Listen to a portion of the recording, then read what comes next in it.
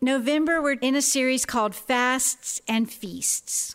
I have for our passage today a rather long passage in Isaiah chapter 58, but it really sets the tone for what I feel like God is wanting to say to us in this time.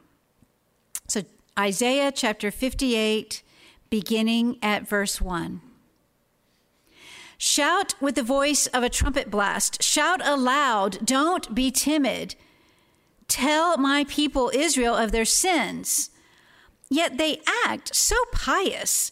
They come to the temple every day and seem delighted to learn all about me. They act like a righteous nation that would never abandon the laws of its God. They ask me to take action on their behalf, pretending they want to be near me. We have fasted before you, they say. Why aren't you impressed?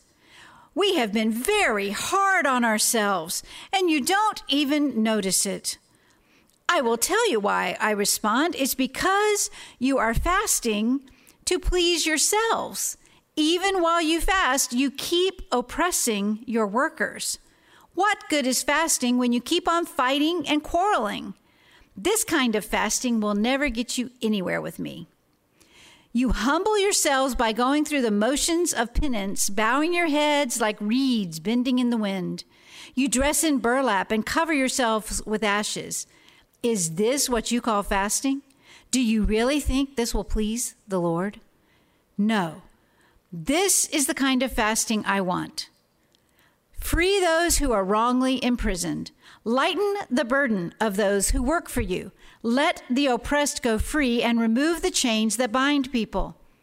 Share your food with the hungry and give shelter to the homeless. Give clothes to those who need them and do not hide from relatives who need your help. Then your salvation will come like the dawn and your wounds will quickly heal. Your godliness will lead you forward and the glory of the Lord will protect you from behind. Then when you call, the Lord will answer, yes, I am here. He will quickly reply. Remove the heavy yoke of oppression. Stop pointing your finger and spreading vicious rumors. Feed the hungry and help those in trouble. Then your light will shine out from the darkness, and the darkness around you will be as bright as noon. The Lord will guide you continually, giving you water when you are dry and restoring your strength. You will be like a well-watered garden, like an ever-flowing spring. Some of you will rebuild the deserted ruins of your cities. Then you will be known as a rebuilder of walls and a restorer of homes. Keep the Sabbath day holy. Don't pursue your own interest on that day, but enjoy the Sabbath and speak of it with delight as the Lord's holy day. Honor the Sabbath in everything you do on that day, and don't follow your own desires or talk idly. Then the Lord will be your delight. I will give you great honor and satisfy you with the inheritance I promised to your ancestor Jacob. I, the Lord, have spoken. This is the word of the Lord. Wow. I told Pastor Craig the other day that I was going to be preaching on something today that I'm not very good at. And without skipping a beat, he said, fasting? And I said, yes, it is true. I do not come before you today as a model faster, all right? However, and I told the young people this morning too. It's true. I sense that we as a transforming community are together going to be invited by the Lord to grow in this spiritual discipline. I am not calling a fast today, all right? But instead, I'm beginning some teaching and exploring what the scripture has to say about fasting in preparation. I'm calling this series Fasts and Feasts because one of the things I see in Scripture is that God's people are also invited to feast. And the invitation to fast and the invitation to feast will sometimes go beyond invitation and be a command.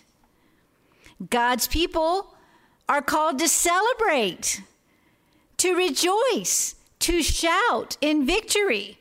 So let's approach this conversation about fasting with open hearts and see what God might have in store for us. As November begins, we are culturally moving forward into the holiday season. The Great American Feast, known as Thanksgiving, is less than 3 weeks away. A week after that begins the Advent season.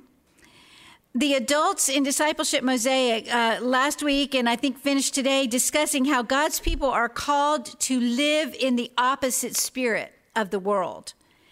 And we are going to shine a light on that reality through November and December and believe God to make Isaiah 58:10 a reality for us. Then your light will shine out from the darkness, and the darkness around you will be as bright as noon. That's what we're looking for. Today, in addition to this text from Isaiah 58, we're going to look at the history of fasting in the nation of Israel and how Jesus brought new understanding and new life into the practice. We're going to commit ourselves to choosing the fast that pleases the Lord and engage in finding ways to do the things He says. Feed the hungry, give shelter to the homeless, free those who are wrongly imprisoned, share clothes with those who need them, etc. So here are some definitions of fasting from a couple of different sources. Eating sparingly or abstaining from food altogether, either from necessity or desire. In medical terms, fasting is the detoxification of the body through the restriction of food. So that's just kind of a general thing. From the Dictionary of Bible Themes, abstaining from food and possibly drink for a limited period of time as a mark of religious commitment and devotion, or as an expression of repentance for sins.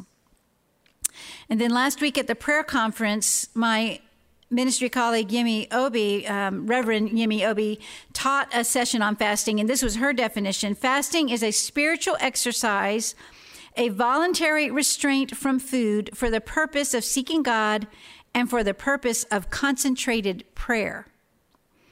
She made the point of saying, if prayer isn't involved, then you just might as well call it a hunger strike. When we're called to fasting, it involves prayer. There are 3 types of fast generally recognized. Normal, meaning no food for a certain period of time, though there may be liquid. Partial, which is meaning a diet is limited, though some food is allowed. Many of you have heard of the Daniel fast. That would qualify under that partial fast. Certain foods are allowed, certain foods are not. An absolute fast is the 3rd type, total abstinence from all food and liquid. In the Old Testament, fasting was regarded as an act of self-renunciation, specifically connected either to serious repentance or serious need.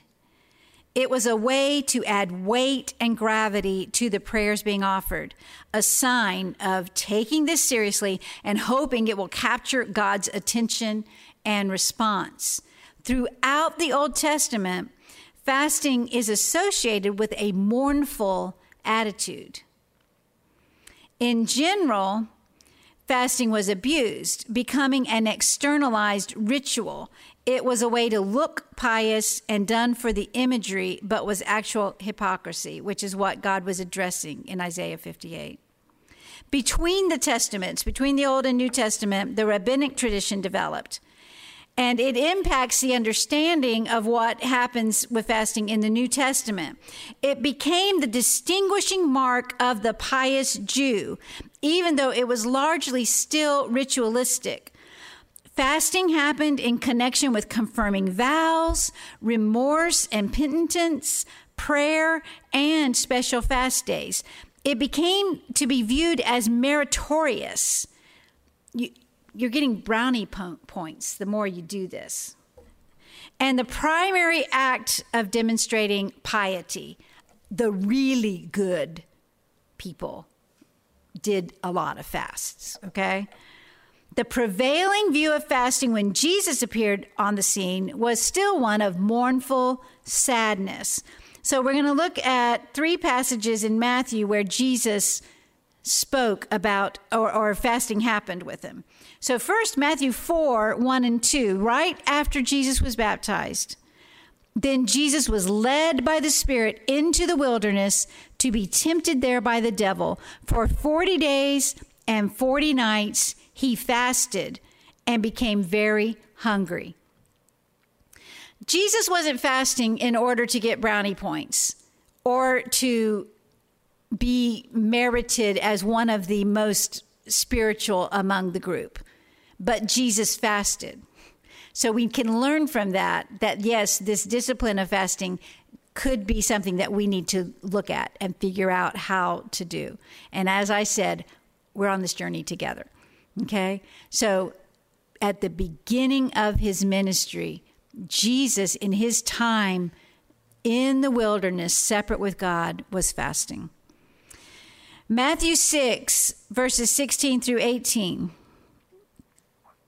And when you fast, don't make it obvious as the hypocrites do, for they try to look miserable and disheveled, so people will admire them for their fasting. I tell you the truth, that is the only reward they will ever get. But when you fast, comb your hair and wash your face, then no one will notice that you are fasting except your Father who knows what you do in private, and your Father who sees everything will reward you. So when we're on a fast, it's not about public display, making sure everybody knows that we're on a fast. And then Matthew 9, 14 and 15.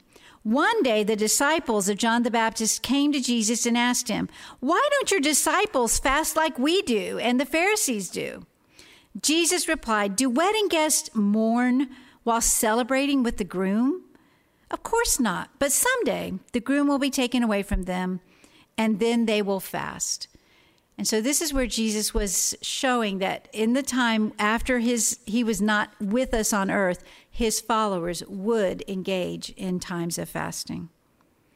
Clarence Bass writes, Jesus' words about fasting in the Sermon on the Mount constitute a radically different approach to voluntary fasting. In condemning the type of fasting which seeks favor with men by an ostentatious display of outward piety, Jesus taught instead a robust faith that sought genuineness of relation to God through a pure heart. He goes on to explain that viewing fasting as a mournful stress is inconsistent with the new age of joy that Jesus, the bridegroom, has begun. And so the rule of the Messiah has broken the power of the evil age. Fasting would appear to no longer be consistent with that spirit of thanksgiving and joy that marks the framework of the new age, since the Christian life is not to be dominated by tragedy, but by joy and happiness. Yet the kingdom is not fully realized, and there is a place for fasting properly understood, but it must be done within the context of the joyful thanksgiving of the new life in Christ. His last sentence, I'm going to read this last sentence and then I'll give you the Pastor Brenda summary. The context of fasting is prayer. It should conform to the same conditions as prayer: unostentatious quietness before God, arising out of gratitude, expressing thanksgiving, grounded in faith as a means of spiritual growth. All right, so that's a whole lot of words to basically say this. Fasting is not about being sad and feeling bad. It is about being glad and living rad. I don't even know if rad is a word anymore, okay? But we're using it today. Rad is short for radical. We are to be full of joy and radically sold out to following Jesus. Radical about our desire for knowing God, radical about serving and loving him with all our heart, soul, mind, and strength, which works its way outside of us into some of the things that Isaiah 58 listed. So, fasting is not about being sad and feeling bad. It is about being glad and living rad. God is not really interested in your self-sacrifice, abstaining from food, wearing scratchy old clothes, or any other form of self-abasement that is done outside of relationship with Him. So I'm going to relook at the verses in Isaiah 58 real quick. In verse 3, they're saying, "We have fasted before you. Why aren't you impressed?" Now, that's interesting to me, because did anybody really actually say those words, or is that God just drilling down to the bedrock of their heart, and this is what you're really saying, people? But to stand before God and say, "Why aren't you impressed with me? Look at all I've done. Look how hard I've been on myself." Fasting is not a way to make God do something, and He doesn't owe you extra whatever just because you've done some sacrificial something. Amen. All right. And then God says in verse 3 and 4, it's because you're fasting to please yourself. Even while you fast, you keep oppressing your workers. In verse 4, what good is fasting when you keep on fighting and quarreling? So they're living a lifestyle completely opposite to what God called them to, and trying to have the benefits of a right relationship with God through self-abasement, fasting, whatever.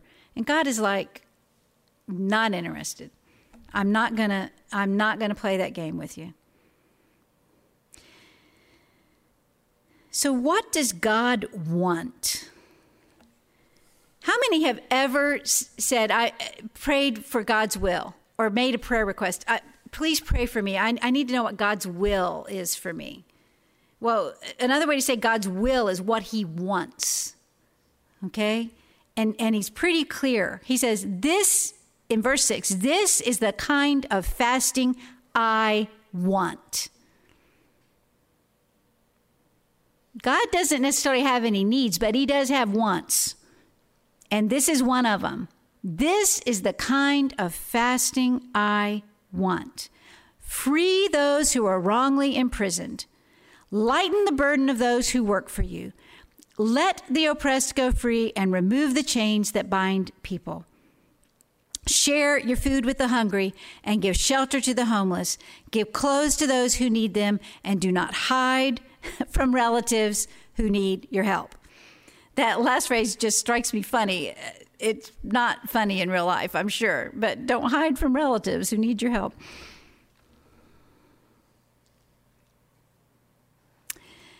God's will is for His people to create a caring society, meeting needs and providing family welfare. How can we, in fact, do the things that this passage tells us to do? How can we do it? I meet with the teenagers during Discipleship Mosaic, and we had this conversation, and I asked them, do you believe that there are people imprisoned who didn't actually commit the crimes that they're there for? And they all just shook their head like, yeah. And I had to admit to them, I have not always believed that. I had a rose-colored glasses idea about the American justice system, that we were somehow exceptional and different from other places in the world. Friends, if you don't know this, I'm sorry, but it is true. Our justice system has some serious problems. There are people in our prisons for crimes they did not commit. Free those who are wrongly imprisoned.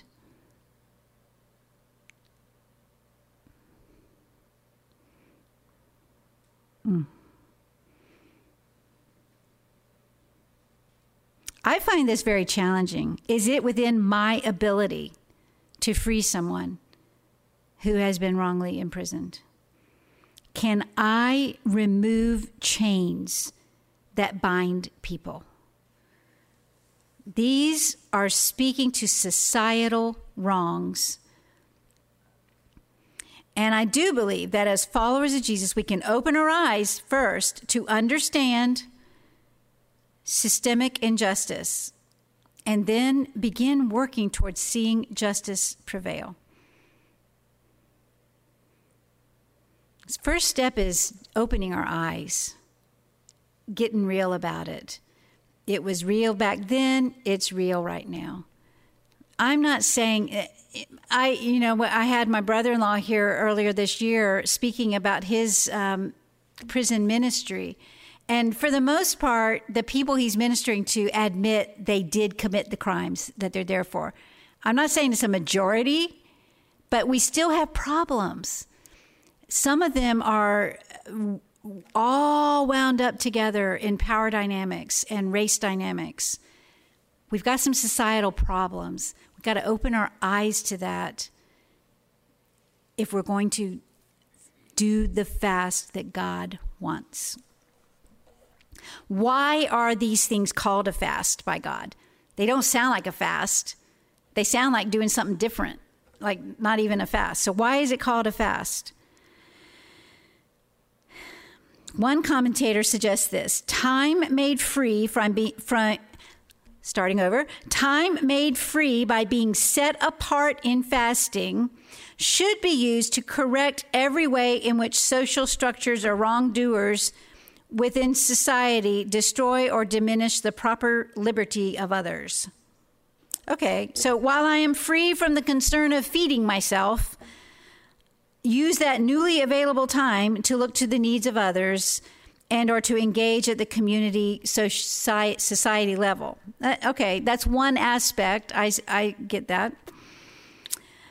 Another could be taking the resources normally spent on food and giving them to a just cause. We did this for a bit when our children were young.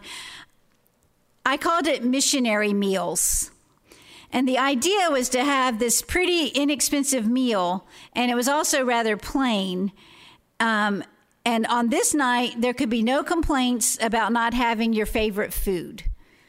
It was almost like on purpose to be something that nobody liked so that we could, really suffer good.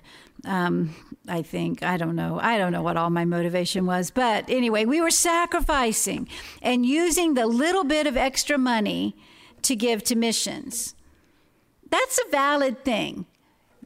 You'll often hear people say, if you just give up 1 cup of coffee a day, you could give towards this or something. Well, you know what? Actually, that's valid. Looking at your priorities, looking at where your money's going and saying, instead of giving myself this thing, I'm going to put some of this money towards this reality that I think God's calling me to. That's valid.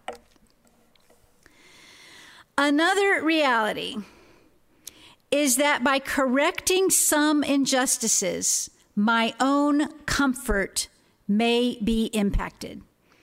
And that brings a connection to fasting. When we are dealing with systemic injustice, winners and losers are constantly being made. And if I happen to be on the privileged side of things, I can be living with benefits that exist at the cost of someone else's freedom. Or someone could be facing oppression that I am just oblivious to because I am unaffected by it. I may lose a source of income if I take this really seriously. It may cost me more to buy food or supplies or clothes.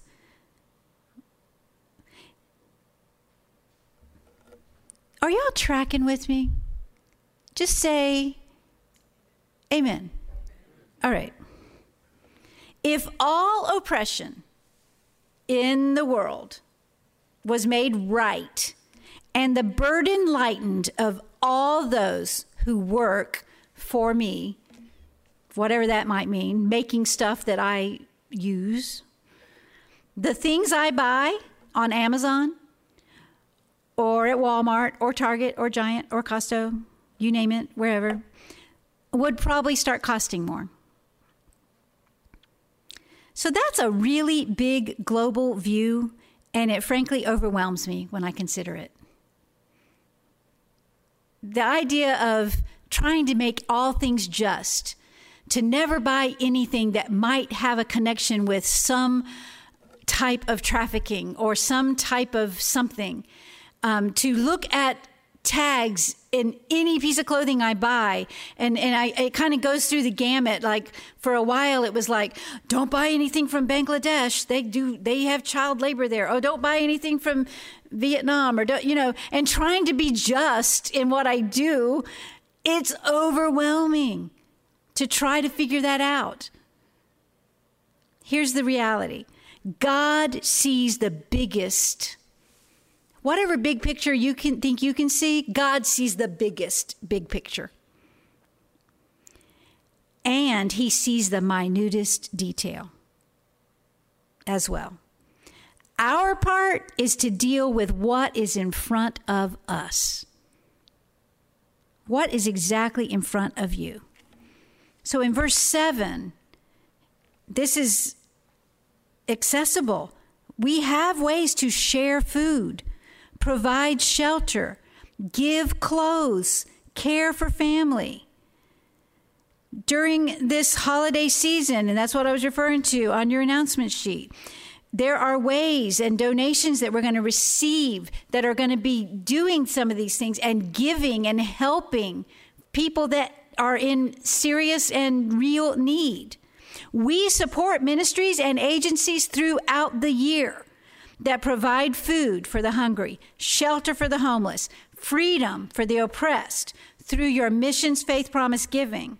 And we will continue to engage the battle and be people after God's heart for the world. What is the fasting that God wants, and why is it fasting?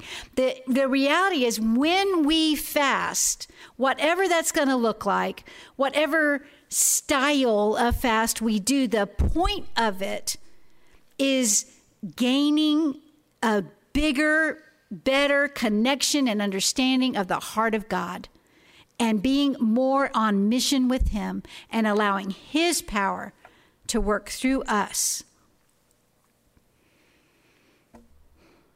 When we fast together as a community, I expect us to come out of that as a joyous, happy group of people that have learned to put God first, have used that time to grow in relationship with him, and been empowered by him to do the hard work of Isaiah 58. And think of this, if every transforming community, if every church around the world will choose this fast and create a micro society that is doing this good work, we have to trust that God is going to do his good work as well. What does he say is going to happen? Verse 8, then your salvation will come like the dawn, and your wounds will quickly heal. Your godliness will lead you forward, and the glory of the Lord will protect you from behind. Who wants that to be the kind of life that we're living, where we are making an impact through society, where if we're fasting, it isn't about our grubby little self. It's not about trying to get attention. It's not even about our individual, only my stuff getting taken care of. It's about being the people of God that look at what's going on in the world and make a difference. That's what God's calling us to. This is the fast that pleases God. Will you commit with me?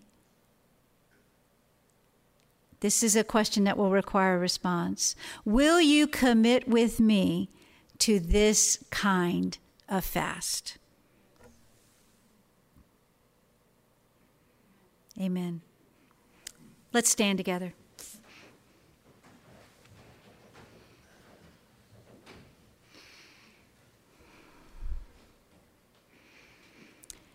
Father, I stand before you an admitted not good faster.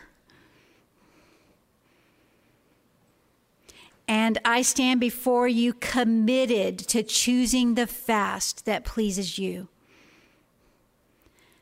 As you lead us forward and ask us to grow in the spiritual discipline of fasting, I pray that you would teach us how that would make us into this shining community that rises with salvation, that you are our rear guard, that we are making a difference, and that injustice will be put at naught, and that we will see the oppressed go free, that we will see the chains broken, and salvation shall come to this community that doesn't realize their need for you.